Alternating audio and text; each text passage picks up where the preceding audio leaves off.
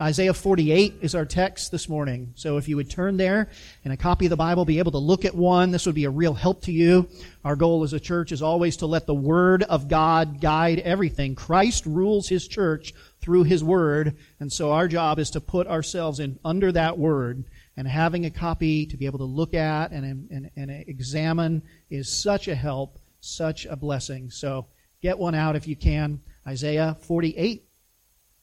Ancient Babel, the place where they built a huge tower to make a name for themselves, the site of the city that would later be called Babylon, is the proverbial city of human pride.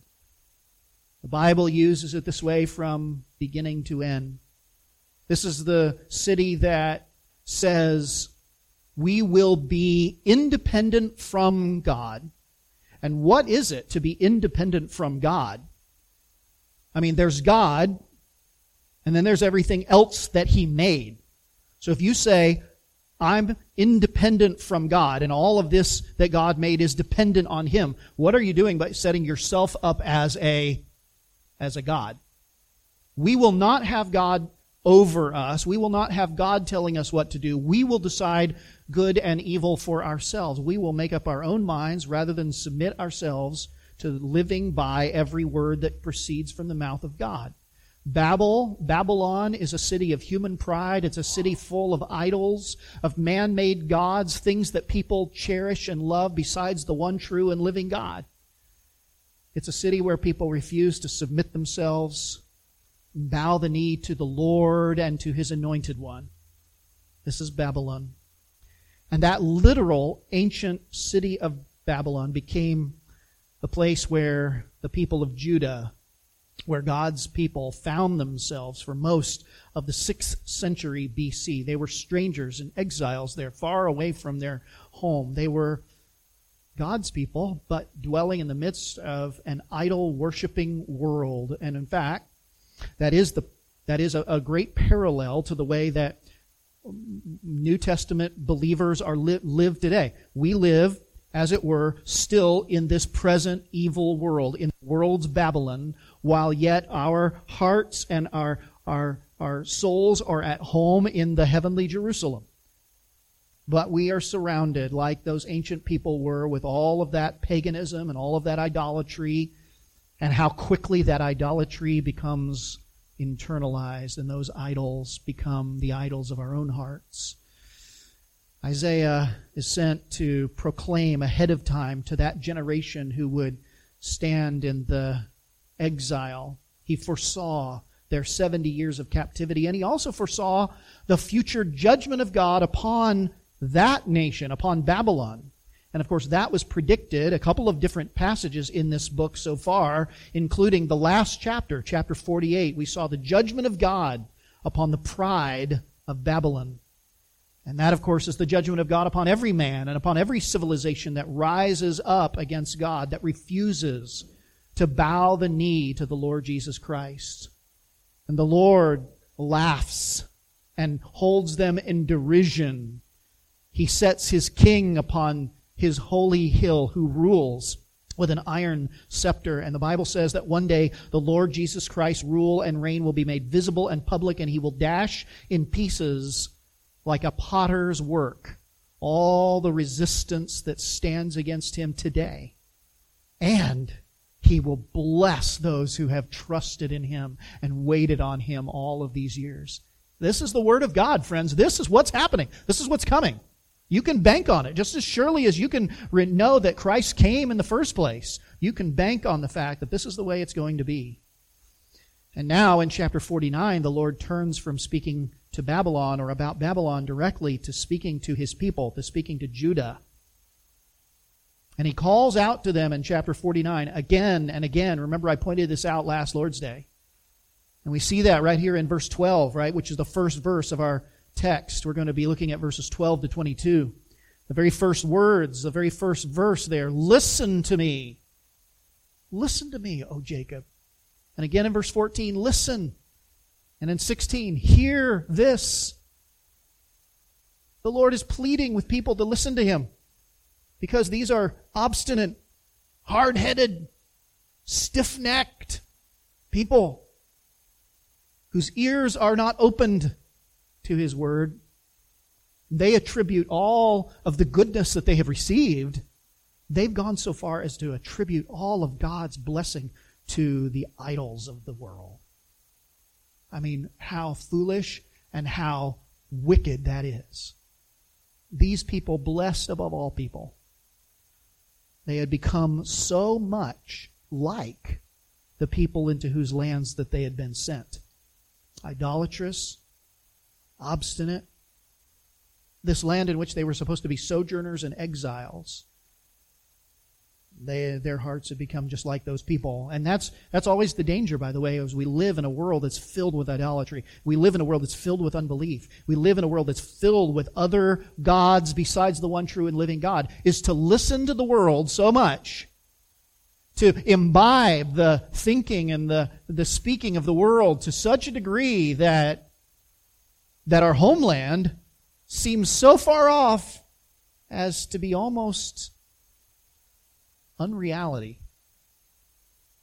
That's the danger. And so the Word of God comes to people like that to prepare them to enter into their homeland and to be where God has called them to be in His presence. Now I want you to look down into the text. Verses 12 to 22 is our text. And I want you to look for the first command. Now, I mean, there are commands to hear and to listen to what God says, but beyond that, beyond just those kinds of things, the first real imperative, the first real action point, the first real message for the people of God in terms of doing something and responding to what God's planned and who He is. Where is it? Do you see it? Down in verse 20, isn't it? Verse 20, go out from Babylon, flee from Chaldea. When Cyrus gives that decree, what are you supposed to do? Go. Go back to Jerusalem. And declare this with a shout. Proclaim it. Send it to the end of the earth and say, the Lord has redeemed His people, His servant Jacob. Declare it. Proclaim it. Right? So, what are the two real applications of all that God's saying to us this morning in this text? I'm just pointing it out to you so you can carry it away with you. This is God's word for all of us today. He says, go out, leave, and proclaim. Go out from Babylon and go out with a shout of joy and praise to God. That's the message. Now let's look at the text again. Beginning in verse 12, the Lord calls all creatures to listen to Him. The Lord is calling. You see that here? Isn't that what the Lord's doing? He's calling to all creatures to listen to Him. First of all, He makes His call specifically to Israel, to Judah. He says in verse 12, listen to me, O Jacob and Israel, whom I called. Listen to me, He says. And that word listen there is in the singular. This is a call to a singular people. The people who God has called to Himself, summoned to be His own people, and now the Lord is pleading with that people to listen to Him. And sadly, most of them refused to hear His voice. So many of that nation had no ears to hear. As He said up in verse 8, from of old your ears have not been opened. And that was why the Lord revealed the new things that He would do as hidden things. Verse 6. Remember that from last week? He revealed those new things as hidden things. And I want to remind you that the Lord can reveal and conceal at the same time. The Lord can literally do that in the same sermon. It can be the revelation of God to one and an obscuring of Himself to another.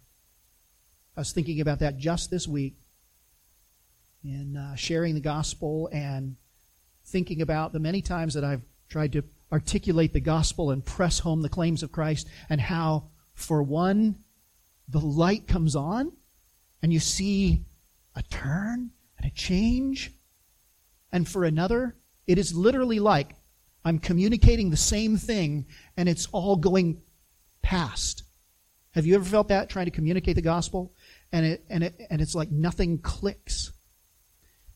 And what does the Lord do to these people who have heard his word so many times? Again, he is appealing to them. He's appealing to them to listen, to truly hear. Not just to listen, but to hear, to receive. That's what the Lord is doing through this, not only to his ancient people long ago, but through this inspired word to you today.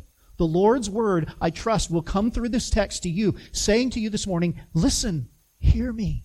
Hear my voice. Pay attention. Open your heart to me. And I hope that you will be like Samuel of old, who in the sermon, and in the reading of the text, and in your being exposed to the Word of God, that you will hear something of the voice of God. I'm not talking about something extra biblical going on I'm talking about the Word of God coming to you with power. And that when you hear it, you will, like Samuel, be taught to say, speak, Lord, speak, for your servant hears. The Lord is appealing with his people to hear his word. And notice that the Lord follows this appeal with a reminder of who he is. And that is the reason that they ought to listen, because of who is speaking.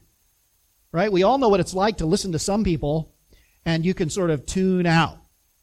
Right? Because who they are is not really important to you and to your life and your relationships. And there's 1,000 voices out there and you're just not going to be able to go on without sort of tuning some of them out. But when some people speak, right? When your wife speaks, or your husband, or your parent, you want to tune your ears. Why? Because of who they are. And the Lord immediately follows up his admonition to listen, to remind them of who he is. He says, I am he. Recalling that appearance, even of the Lord to Moses in the burning bush. Who are you? I am. I am who I am. I mean, how else can you describe the God to whom nothing else compares? He is God. I am he. I am the first. I am the last. He reminds them, I am the only one in my category. I'm the first and the last one there, and there's nothing in the middle. I am God alone. No other gods. And everything else has its origin in him. He says, my hand laid the foundation of the earth. My right hand spread out the heavens, and when I call to them, they do what? What do the heavens and the earth do when God calls to them? They stand forth together. What else would they do when the God of all calls? His voice brought forth the heavens and the earth. At his let there be, there was. That's the authority of the Lord. And now that same voice that called heaven and earth to attention, is calling to Jacob and calling to Israel. And will they refuse to hear? And he calls not only Israel, but I want you to look at verse 14, because I think there's a broadening of the appeal here. The Lord calls all peoples to listen. Assemble, all of you, and listen. And now it's shifted from the singular to the plural. The first listen was to a singular people. This listen is to plural peoples. And the question that the Lord is going to put to Israel and to all of the nations of the world is this. You see it in the text? Who among them, that is among all of the nations and all of their gods, all of their idols, who among them has done what? Who has declared these things? These things that I'm bringing about, who declared them ahead of time? Again, the Lord is going back in this text to the testimony of predictive prophecy, isn't he?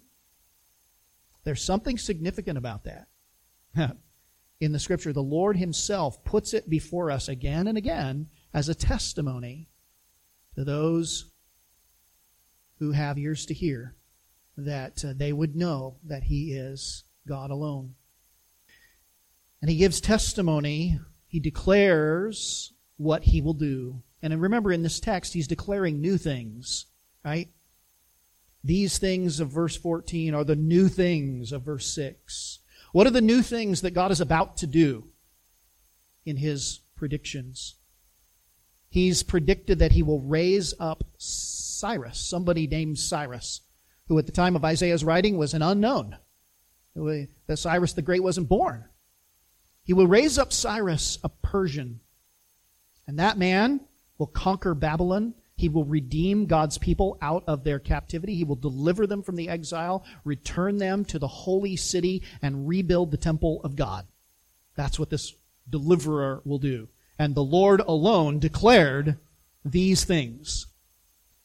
But last week I mentioned this. It's kind of like looking at these prophecies about Cyrus is kind of like looking up at the moon.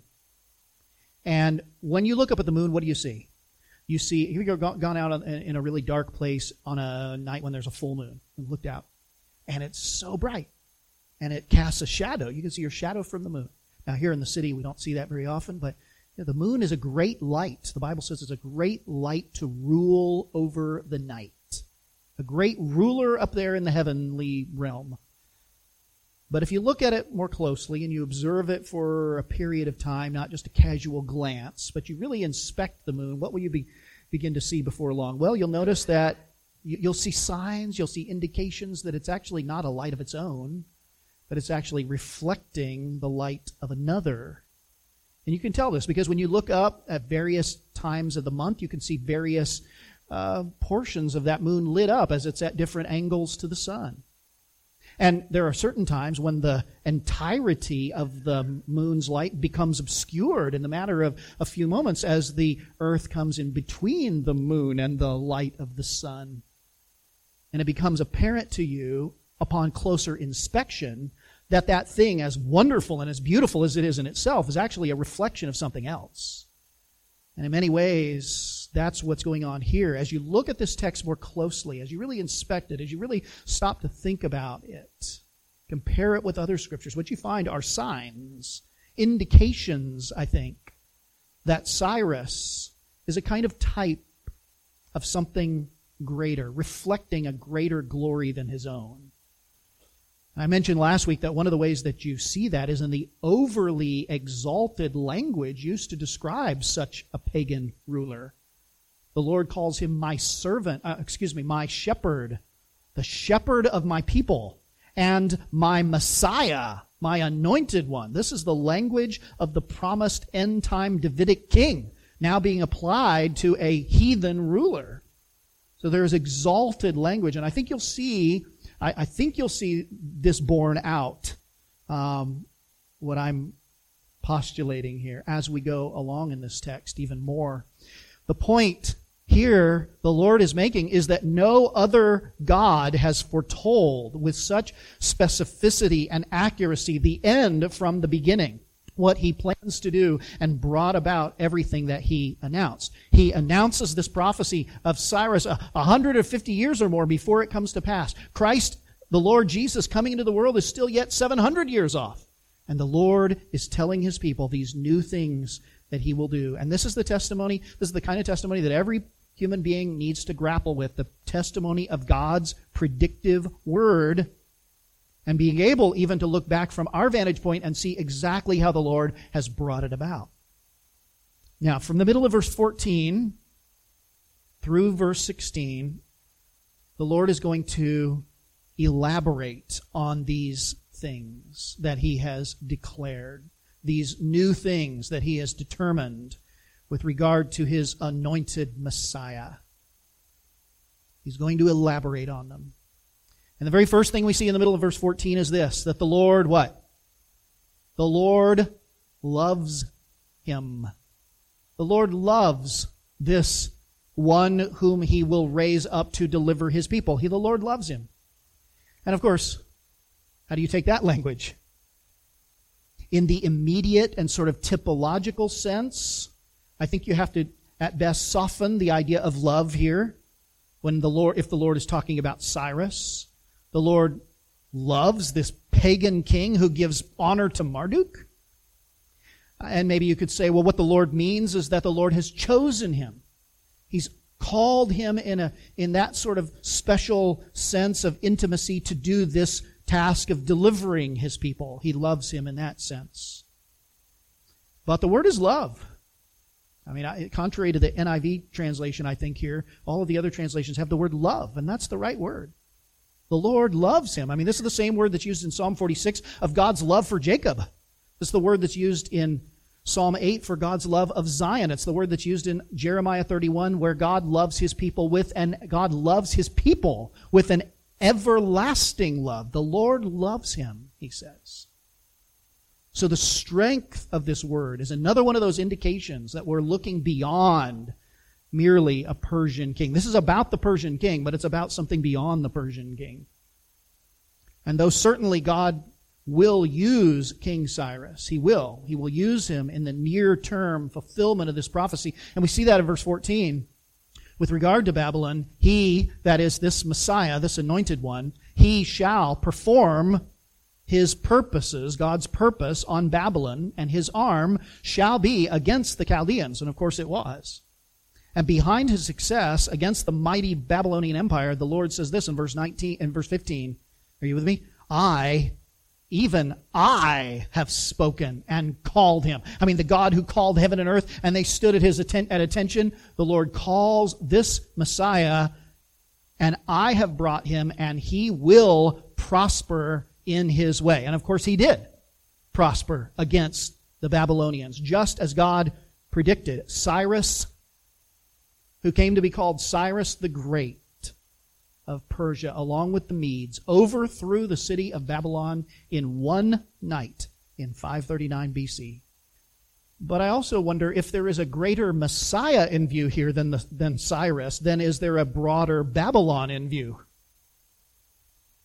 And there is, certainly, at least in terms of the application of this text. For this is the way John uses it, isn't it? In the book of Revelation. In John chapter 17, John refers to a Babylon, whose name, he says, is a mystery.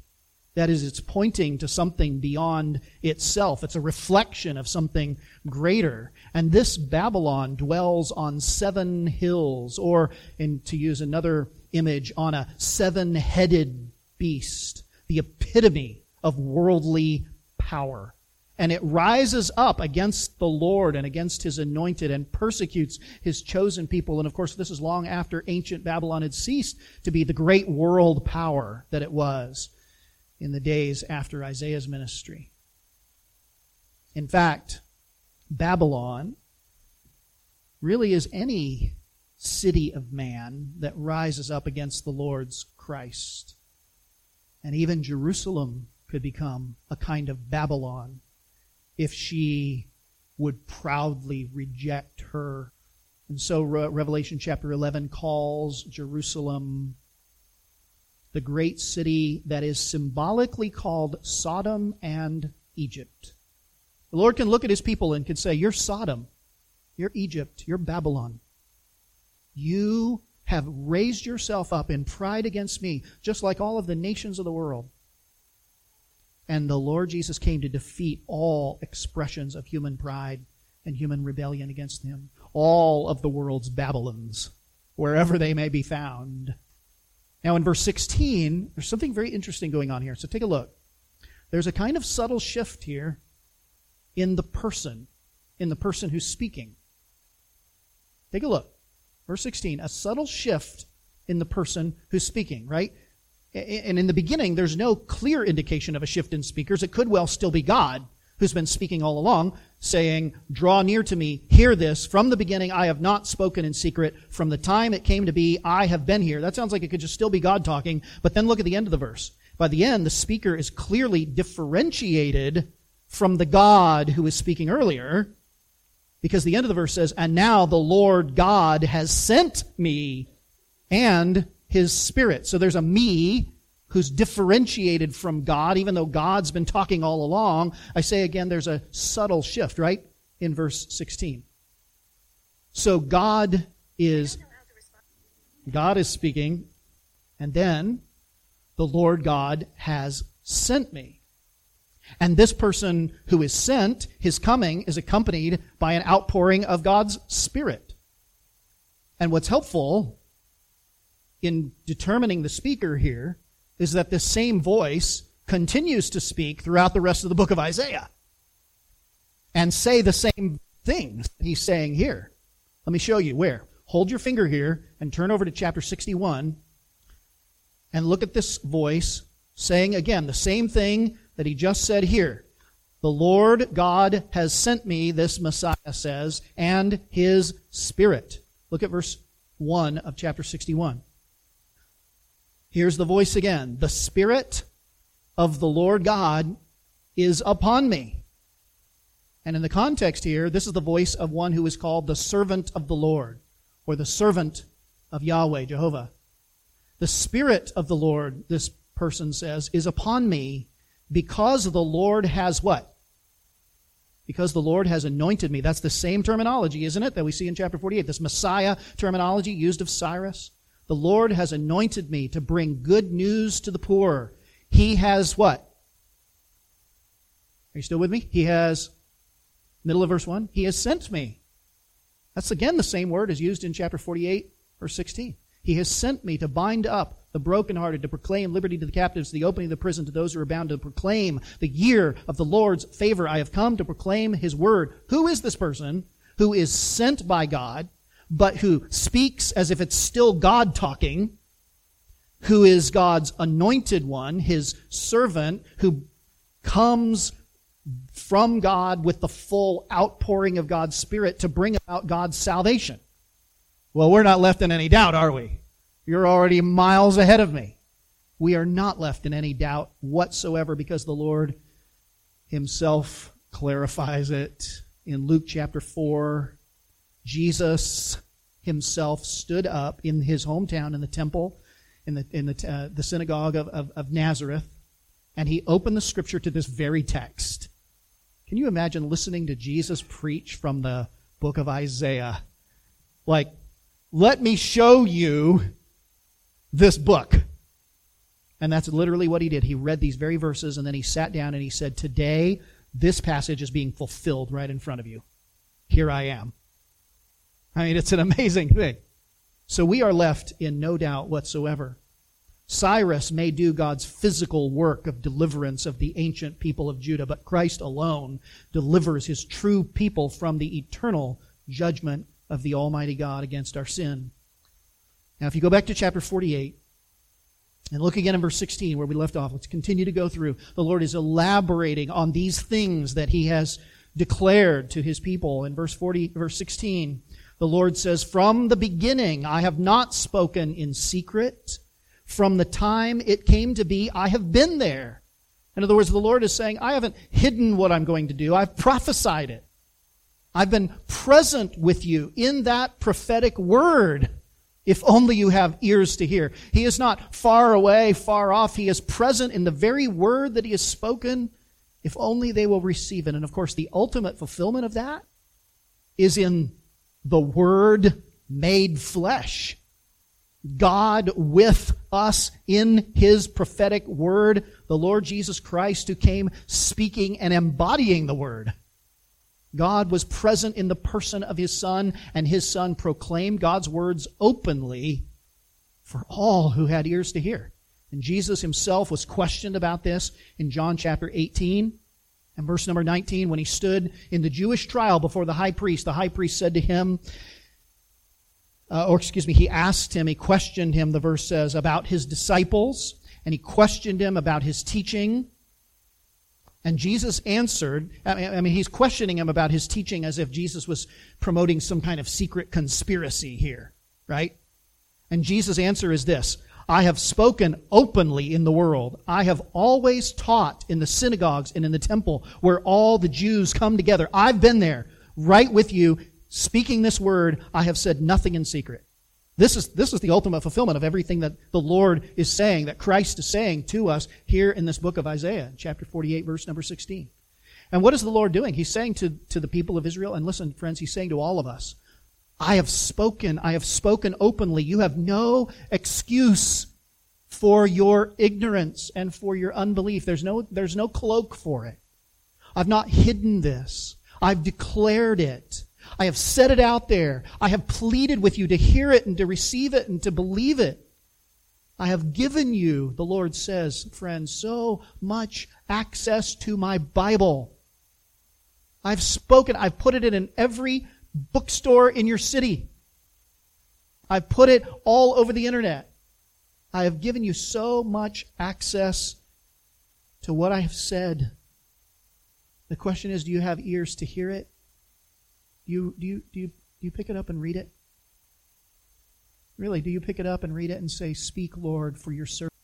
The Lord has said to you, "I have put my preachers in the pulpits across your country, and they stand up openly preaching the gospel. They preach it on the radio. I put them on the internet. I sometimes send them to stand on the street corner and preach it to you. I have not spoken in secret. My word is pleading. Wisdom cries out in the streets and in the marketplace. Come, hear." This is what the Lord is saying to them and to us.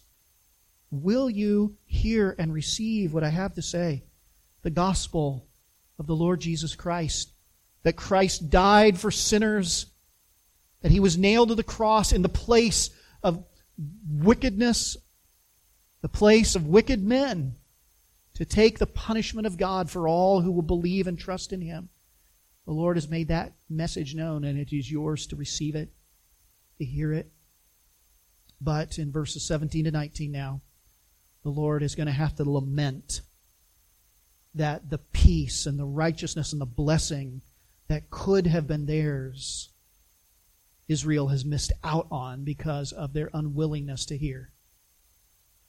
Thus, says the Lord, your Redeemer, the Holy One of Israel, I am the Lord your God, who teaches you to what? It is always to the profit of people to listen to God, who leads you in the way that you should go. And then the Lord laments in 18, Oh, that you had paid attention to my commandments. Then your peace would have been like a river, right? Just how often is a river flowing? It's just like always going. It's just, you look at one bit of water and it's gone and there's just more water. It's just constant. Your peace would have been like a constant stream, and your righteousness like the waves of the sea, right? Just one upon another in endless succession would have been your righteousness and your peace. And verse 19, your offspring would have been like the sands, and your descendants like its grains. And what is that? What is that? That's the Abrahamic promise, right? If only you had listened. These people were in danger of missing out on the promise. That promise that comes through to all who are truly in Christ, who are heirs of the promises made to Abraham. These people were in danger of invoking the curse for breaking their covenant. And some of the saddest words in the English language when they're spoken together are these: if only. And people look back with regret on all that they have missed out on that can never be recovered. They use those words, don't they? If only. Oh, if only, the Lord says. How pregnant those words are with so much potential and so much loss. Oh, that you would have had constant peace, an endless renewal of your righteousness, and eternal blessing from the hand of God. And so often when we say those two little words, we say them after it's too late to do anything about it, right? Oh, if only. But look what the Lord does. Even yet, even in their state, the Lord has promised that He will deliver them. We saw this last week. And why will the Lord deliver a people yet in that state? He says, for my own sake. Because of your connection to my Son. For that reason and that reason, for my name's sake, for my glory, for my reputation, I will save you. I will bring you out of Babylon. The Lord even yet calls upon them to hear and obey. And that's what we have in verses 20 and 21. Verses 20 and 21, follow the text. The Lord commands Judah to joyfully leave Babylon behind when He brings about their deliverance through Cyrus.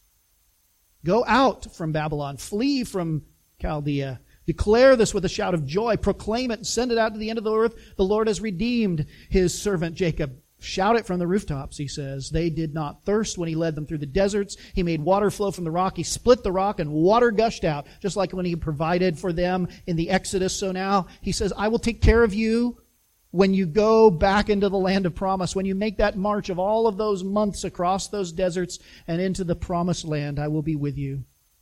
And of course, all of this is pointing forward because there is a greater rock than the rock in the wilderness, right? There is that rock that followed them all the way. There is that rock of ages that was cleft for me. And from that rock, the water and the blood flowed. The living water of life flows from the broken body of Christ, and all who partake of the water that flows from that rock in the desert, they live forever. He says, the Lord takes care of his people, so get out. Leave Babylon behind. This city that is the epitome of all of the pride of humanity against God, leave it behind. Get out and get into Jerusalem. Isn't that the message here? And do it with shouts of joy and praise to God. And of course, in Revelation chapter 21, John sees what he calls a new Jerusalem coming down out of heaven from God with all of the glory of God, the realm of all of those who follow Christ, this new Jerusalem. And just before he sees the new Jerusalem, he says this in Revelation chapter 18 and verse number 2. He hears an angel saying this, actually, calling out to him, saying these words, Fallen is Babylon the Great. And of course, the literal ancient city of Babylon had fallen long before. But then he says this, Revelation 18:4, Come out from her, my people, lest you take part in her sins. And if you stay there and you take part in her sins, you will also share in her what? In her plagues. And remember, the Lord has already promised great plagues upon Babylon. That eventually it will become the haunt of jackals. If you stay there, if you reject my promises, if you doubt my ability to take care of you in the midst of the wilderness, if you refuse to come to me, all that falls on Babylon will fall upon you. And of course, sadly, only a remnant of Jews left Babylon after the takeover of Babylon by Persia. In fact, the Jews continued to have a large presence there, a really influential presence in Babylon for many centuries. And this is not a condemnation of absolutely every single individual who stayed in Babylon. I'm sure that the Lord providentially kept some people there due to their age or whatever. But the Lord tells these people, Babylon is not your home. Babylon is not where I put my name. Babylon is not where the true God of the universe is worshipped. Get out. Leave. I'm going to provide salvation for you. Take it. Leave Babylon and get to Jerusalem. But too many of those people stayed. Why did they stay, do you think? Well, honestly, their life in Babylon was not all that terrible when you thought about it. It wasn't like Egypt where they're being whipped and said, make more bricks, less straw. Right? They started businesses. They bought homes. They put down roots in Babylon. They lived, in some cases, plenty comfortably there. They just got pretty comfortable in the world.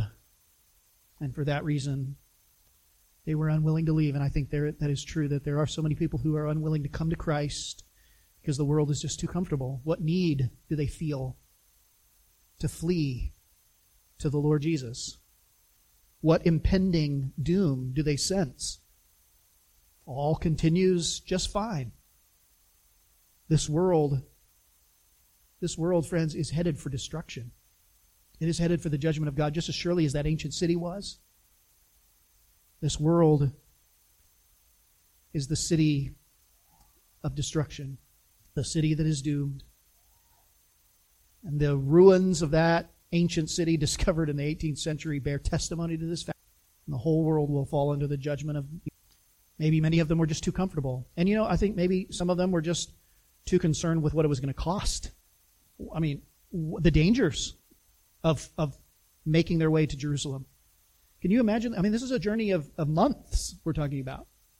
especially going at a slow pace with your entire family, your little ones and your old and your animals and your possessions and the carts and all. I mean, you're talking about a long and perilous journey. There are no Motel 6s. There are no Ramada Inns. There's no IHOP. Right? I mean, you really had to plan. I mean, we can hardly even imagine that. Maybe if you're old enough, you can remember driving the routes across the country before there were the interstate highway system, and you kind of had to sort of plan where you were going to go and where you were going to stop, where you were going to find gas, where you were going to find food. These people, no doubt, I'm sure many of them were afraid. Can the Lord really take care of us on this long and perilous journey? And what will happen if we finally get back there? We've heard testimony that there's persecution of God's people in that land. All of the nations around them are trying to tear down the wall, are trying to attack them, are trying to stop the work. And Jesus said, many people don't respond to the gospel because of the riches and the cares of this world on the one hand, or on the other hand, because of the hardship and the suffering that is going to accompany being a follower of Jesus.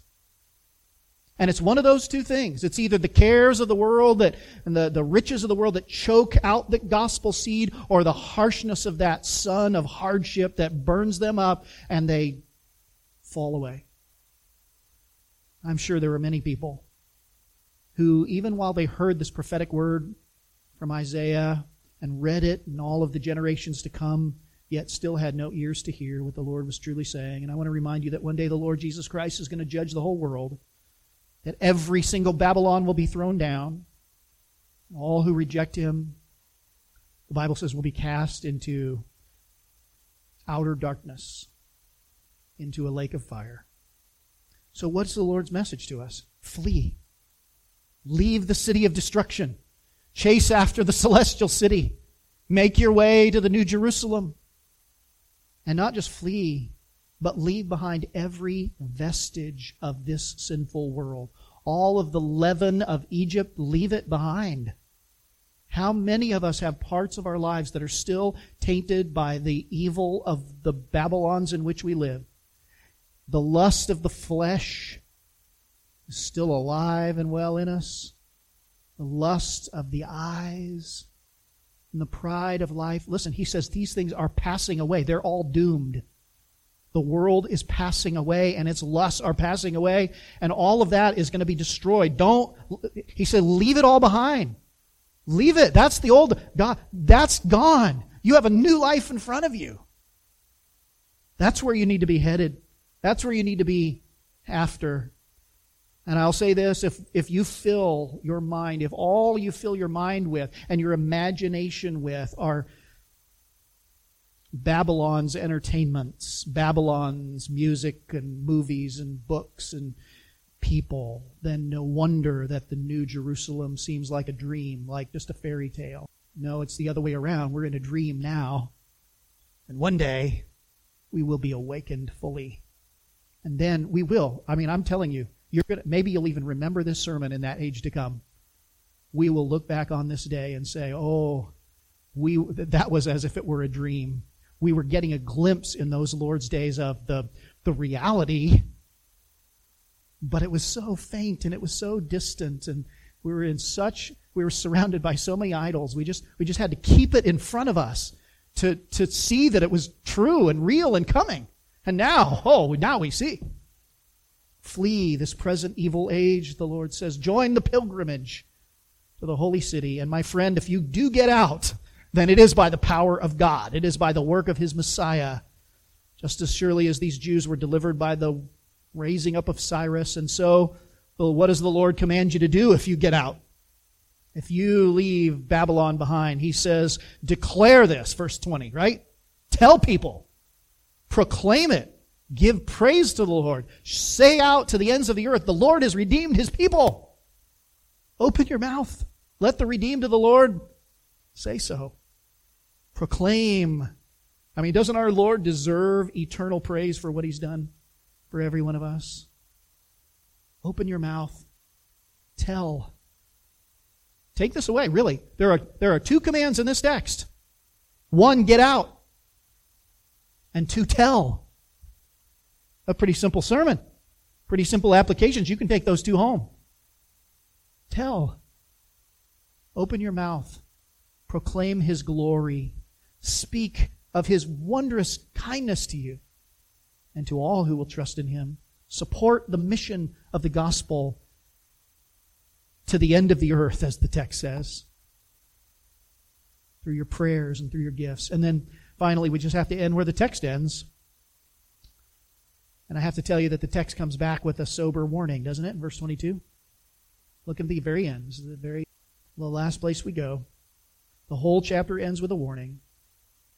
And remember, he said earlier that those who trust the Lord, that He will provide for them so that they can be redeemed out of Babylon and come to the Jerusalem and, see the true temple built. Those who believe in Him and trust Him, He said their peace will be like a river, right? And now He says in verse 22, there is no peace.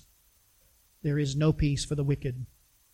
One day, all of the fleeting peace that the world enjoys, that it's tried to build up and support itself with, is all going to come crashing down.